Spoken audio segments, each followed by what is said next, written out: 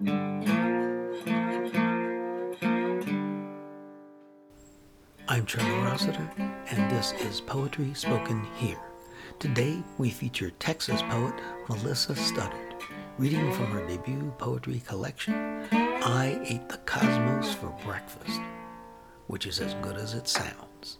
She's an award-winning poet who received the Forward National Literature Award and the International Book Award. And she'll be also talking with us about creativity. Then we'll take a look at a poem by Maya Angelou that Apple used in an ad during the 2016 Olympics.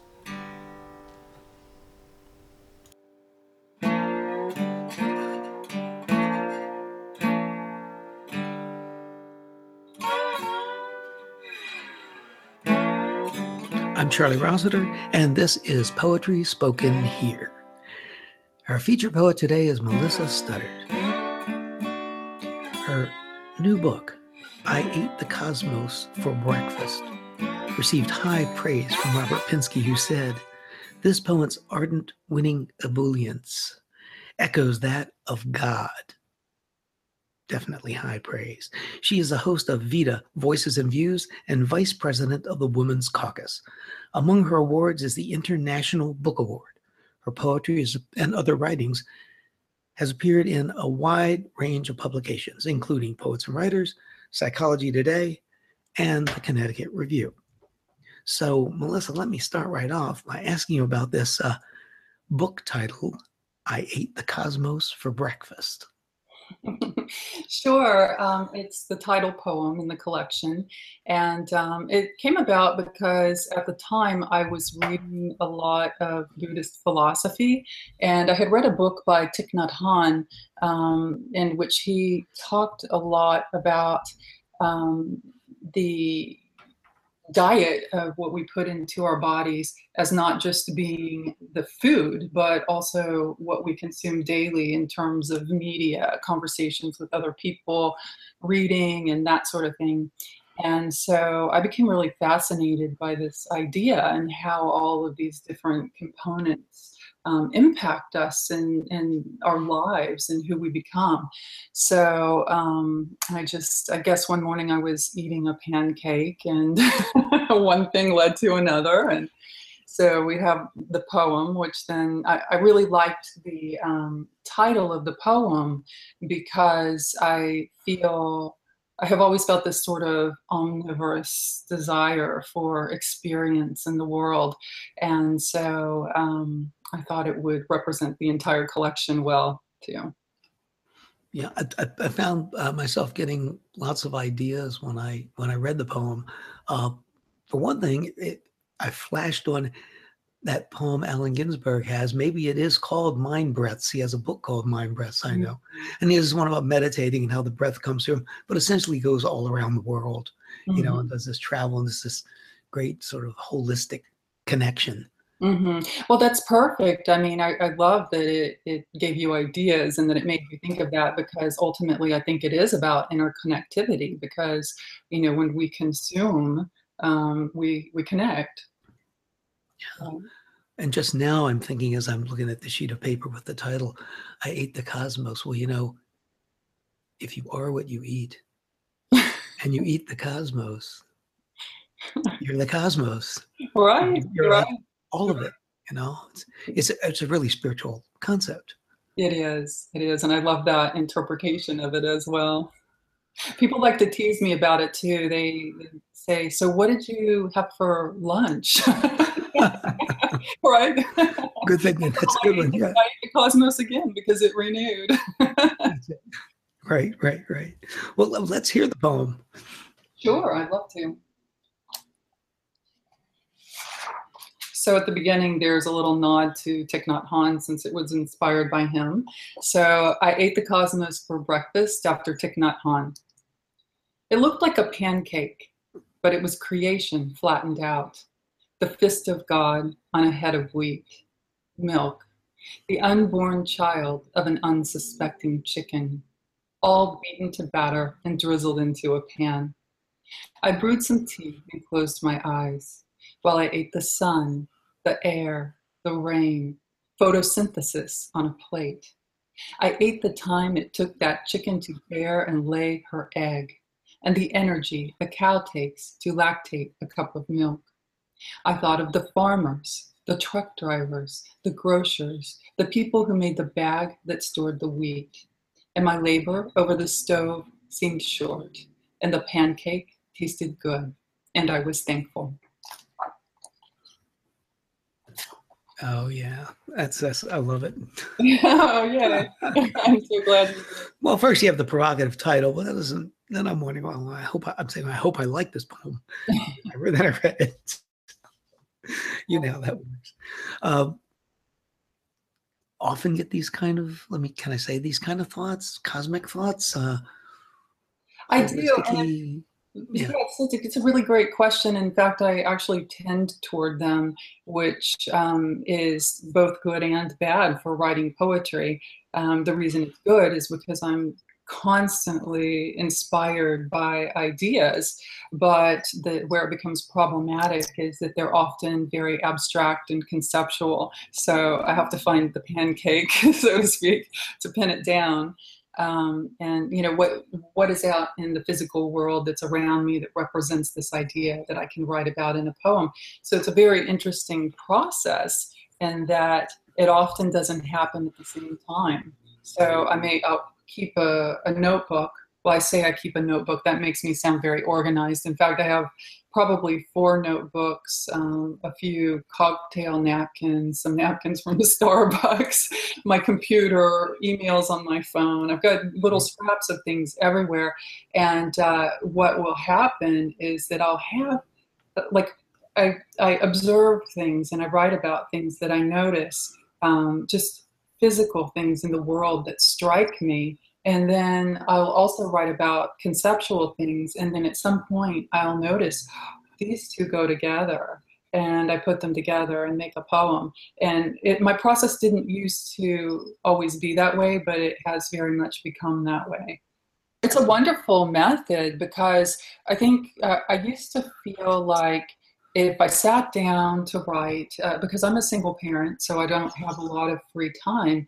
And I used to feel like if I sat down to write, I needed to produce something, I needed to complete something. The stress of that actually kept me from writing for quite a while. And finally, when I realized, okay, I don't really have to understand what's happening here as I'm writing, I just need to let it come out, and I can figure out what it all means later. So sometimes I may have an image that I was working with, a year ago, and then because I worked with it and played with it, and it became something that is really in my mind. Then when I started working on a concept and I needed to pull that image up, it was there. I mean, sometimes I would literally find it on a scrap of paper, and sometimes it would just pop up and I would say, oh, that one, I remember that one, that goes with this. Or I might start with an image and then pull a concept. It might work in the reverse order, but it's very liberating to just say, I'm just doodling, and at some point this may turn into something, and it may not. So right. But when you referred earlier to how you didn't used to do it this way, no, is that the way you used to do it? I was just trying to get it all down one afternoon. No, actually, the way I used to do it is I like this poem. I ate the cosmos for breakfast. I just sort of sat down and said. I think what happened was one of my friends said, let's both write a poem about, I don't know, I can't remember exactly what it was, just some little prompt or something. And this is another way that I write. I sit down and I meditate for like maybe 15 or 20 minutes. And then I just write what comes. I don't really think about it a lot. I just sort of allow it to flow. But what has changed over time is that in the past, and you know how they say never throw your work away.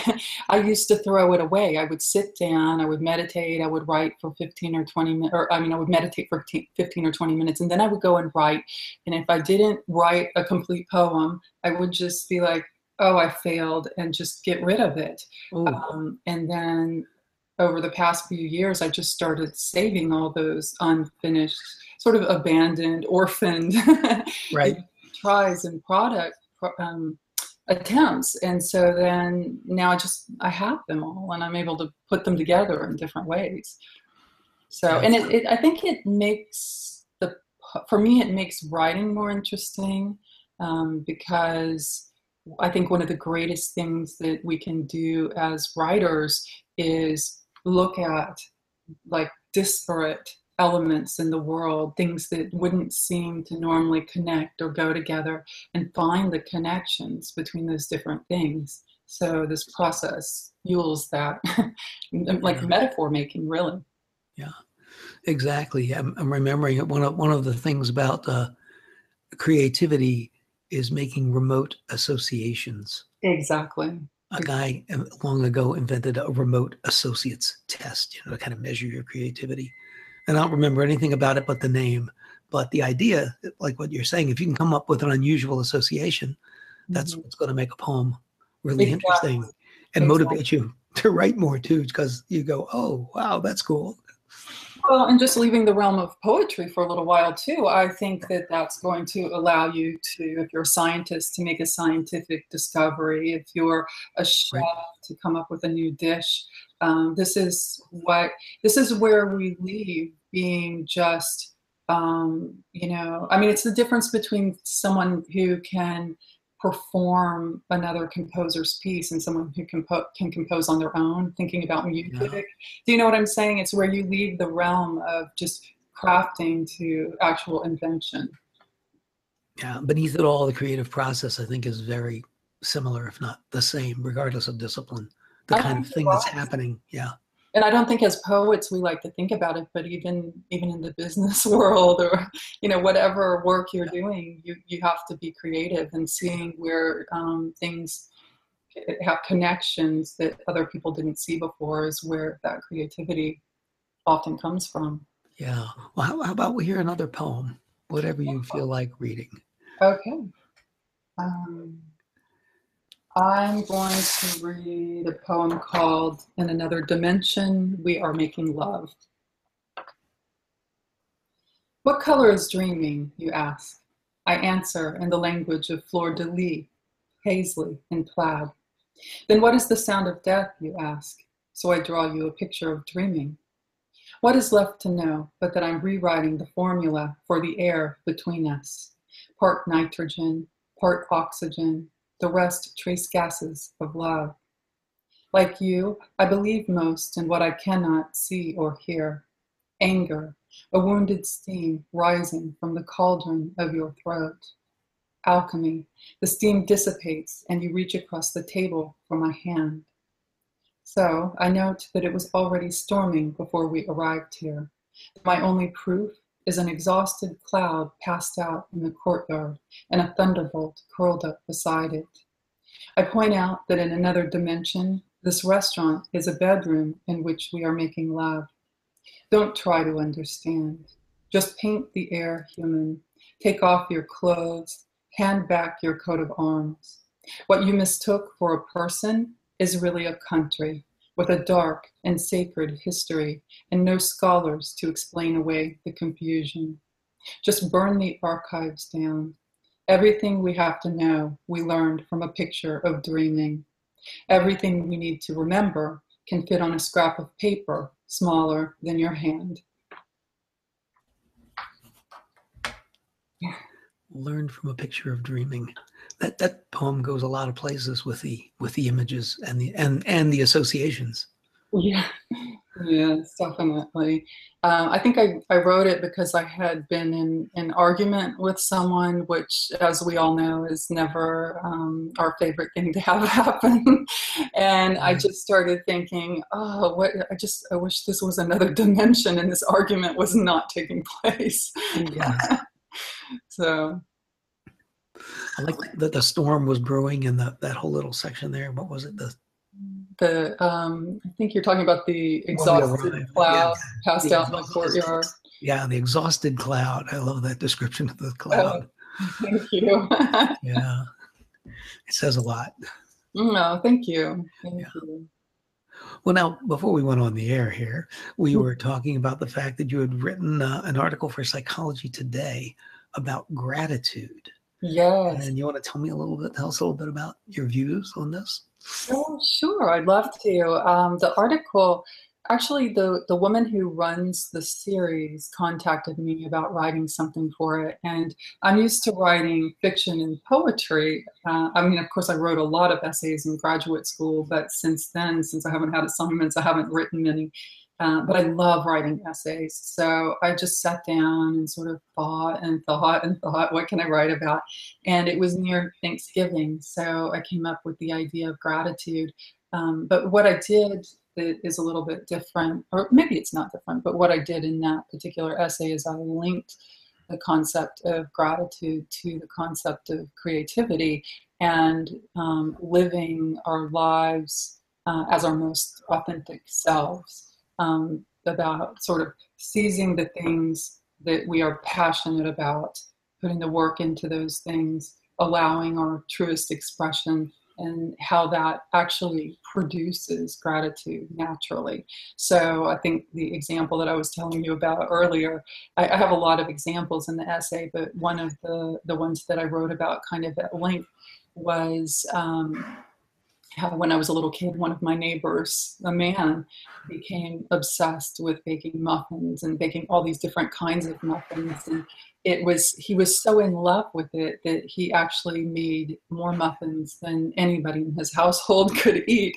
So, needless to say, he became very popular. And so in the essay, I just talk about how he was just lit on fire by this love of baking muffins, and how it not only produced gratitude in him, but in everyone around him, because it overflows when you have that kind of passion or fire for something that you're creating or doing. It overflows onto the people around you, and then they kind of are able to bask in that. If it's not a muffin or something that they can eat, then it's a poem, or maybe you're a gifted decorator, or a painter, or a composer.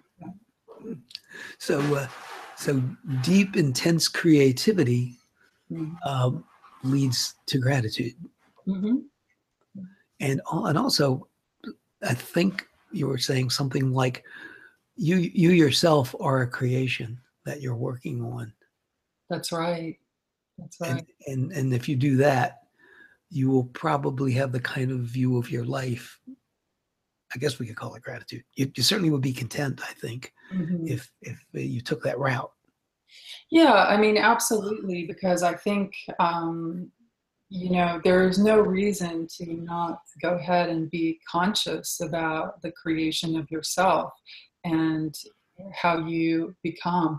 There's a quote, and I'm sure do this quote far too often because I love it so much, but the poet Stanley Kunitz said Mhm. once that if you want to be a certain kind of poet, then become the person who would write those poems. So it's kind of the same thing that we're talking about right now. If you have a conscious development of yourself as a human being, then what will naturally unfold from that will be the kind of creativity that you want. Mm. I mean, it's work. It's work. Do you think you can you be very conscious about that? I mean, do you try to do that, or are you? I think it goes hand in hand with self-awareness, and I'm not always self-aware. I think that, we live in a very, very busy time. It's just, it's hard not to be distracted and pulled in all different directions. And I do have to actually force myself. And that's kind of my point here, is that I think that people need to just consciously say, I don't know what people need to do. I need to consciously say, I am going to pay attention to the things that I consume and how they impact who I am, which we were talking about earlier. I'm going to pay attention to how my actions, what the ramifications of those are in my own personal development. And so if we are a creation that is constantly being made and remade, why not take some responsibility in that and really pay attention to it. I think a lot of people have different ways of doing this. I mean, some people do it through religion, some people do it through philosophy, or as you talked about earlier, psychology. Maybe you see a therapist and you talk about things. I think there are all different kinds of ways to do it, but I definitely think that the idea of self-awareness does, I won't say the unexamined life is not worth living, but I will say that well, it's a pretty good idea.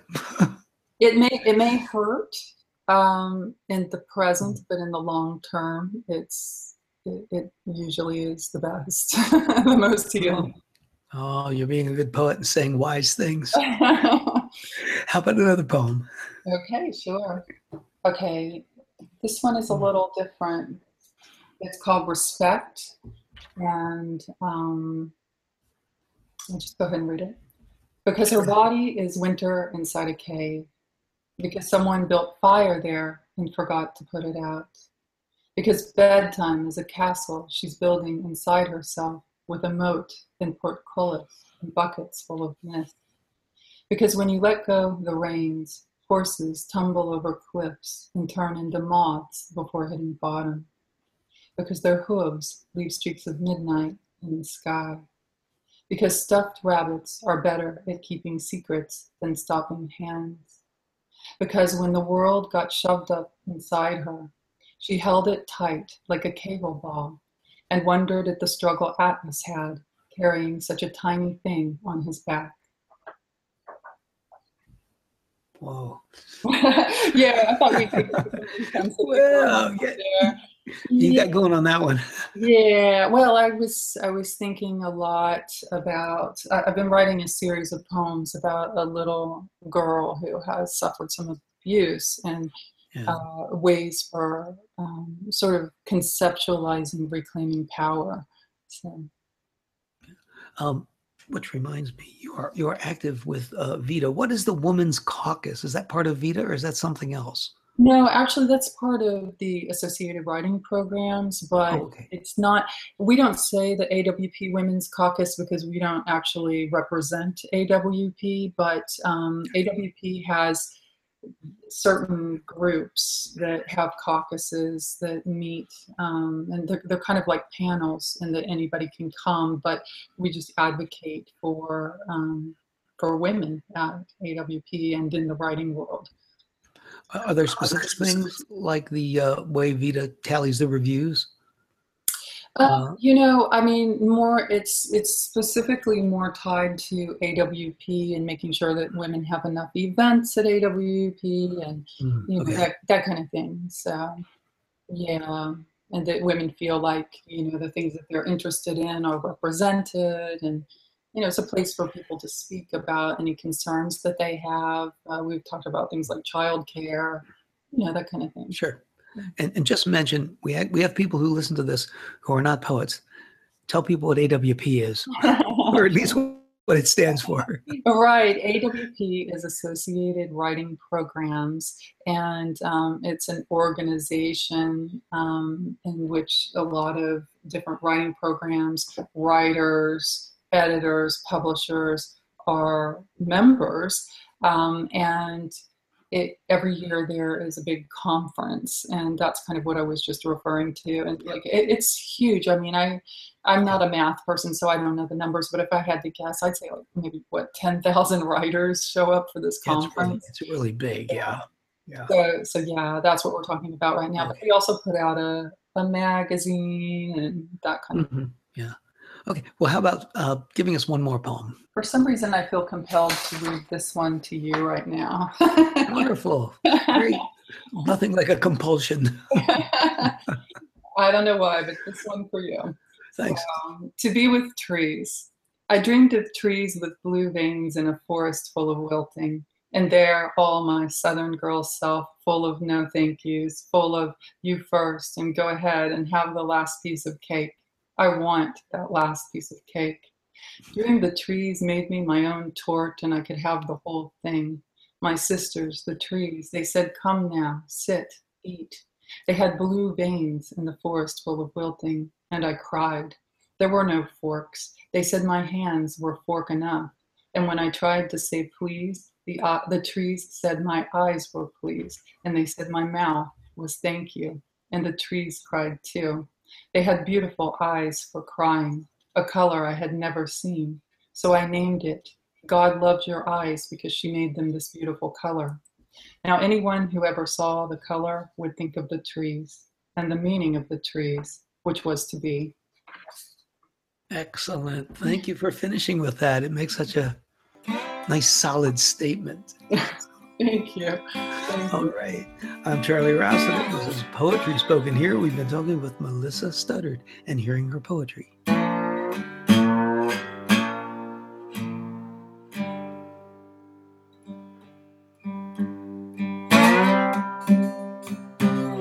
We've been visiting with Texas poet Melissa Studdard. And now we're going to turn to an issue relevant to thinking about poetry. What happens when you love the poet and not the poem? There's a case right now involving Maya Angelou I'd like to tell you about, get you to think about. An online publication called The Daily Review recently posted an article entitled Awfully Good Activism, Terribly Bad Poetry, Maya Angelou. Now, in this article, columnist Helen Razer argues that Angelou has not been adequately recognized for her outstanding work for civil and human rights, but that simultaneously she has not had her poetry looked at with a sufficiently critical eye. The stimulus for the post is an ad that Apple ran during the Olympics that uses Angelou's sonorous voice-over reading of her poem Human Family, while portraits of a diverse international group of individuals flash on the screen. Razer argues that while the poem expresses lovely sentiments about people being more alike than different, it would not score high points for poetic quality. In fact, she calls it inane and simply dreadful. I'll let you judge. If you haven't seen the ad, I'll read you a few sample stanzas from Human Family by Maya Angelou. I've sailed upon the 7 seas and stopped in every land. I've seen the wonders of the world, not yet one common man. I know 10,000 women called Jane and Mary Jane, but I have not seen any two who really were the same. Mirror twins are different, although their features jibe, and lovers think quite different thoughts while lying side by side. I note the obvious differences between each sort and type, but we are more alike, my friends, than we are unalike. We are more alike, my friends, than we are unalike. Responses to this critical essay overwhelmingly defend Angelou, arguing essentially that her poetry does what it's supposed to do. It communicates to a wide audience about important concerns. One respondent suggested that critics of Angelou should read I Know Why the Caged Bird Sings. That pretty much misses the point because it's an autobiographical work and doesn't really address the poetry. Bumper stickers can make important social political statements, but they don't make good poetry, generally speaking. This brings up a broader issue. How should one respond when you think a person's poetry is awful, but you generally admire the poet and greatly support what he or she stands for? Conversely, what if you find a poet's work to be of high caliber, but learn that he or she is a dreadful person? Does what you have gleaned about Robert Frost's personal life make you like The Road Less Taken any less? Should it? I'm Charlie Rossiter, and this is Poetry Spoken Here.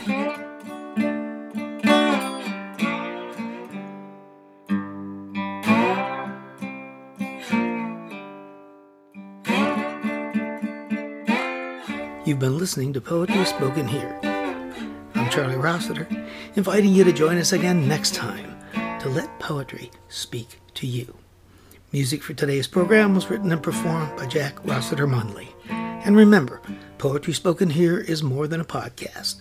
You can like us on Facebook at facebook.com/poetryspokenhere. Follow us on Twitter at twitter.com/poetryspokenhere. For more about today's show and other Poetry Spoken Here podcasts, as well as our blog, just visit our website, poetryspokenhere.com. If you'd like to submit suggestions of poets or topics for future podcasts, you can send to our email address, poetryspokenhere@gmail.com.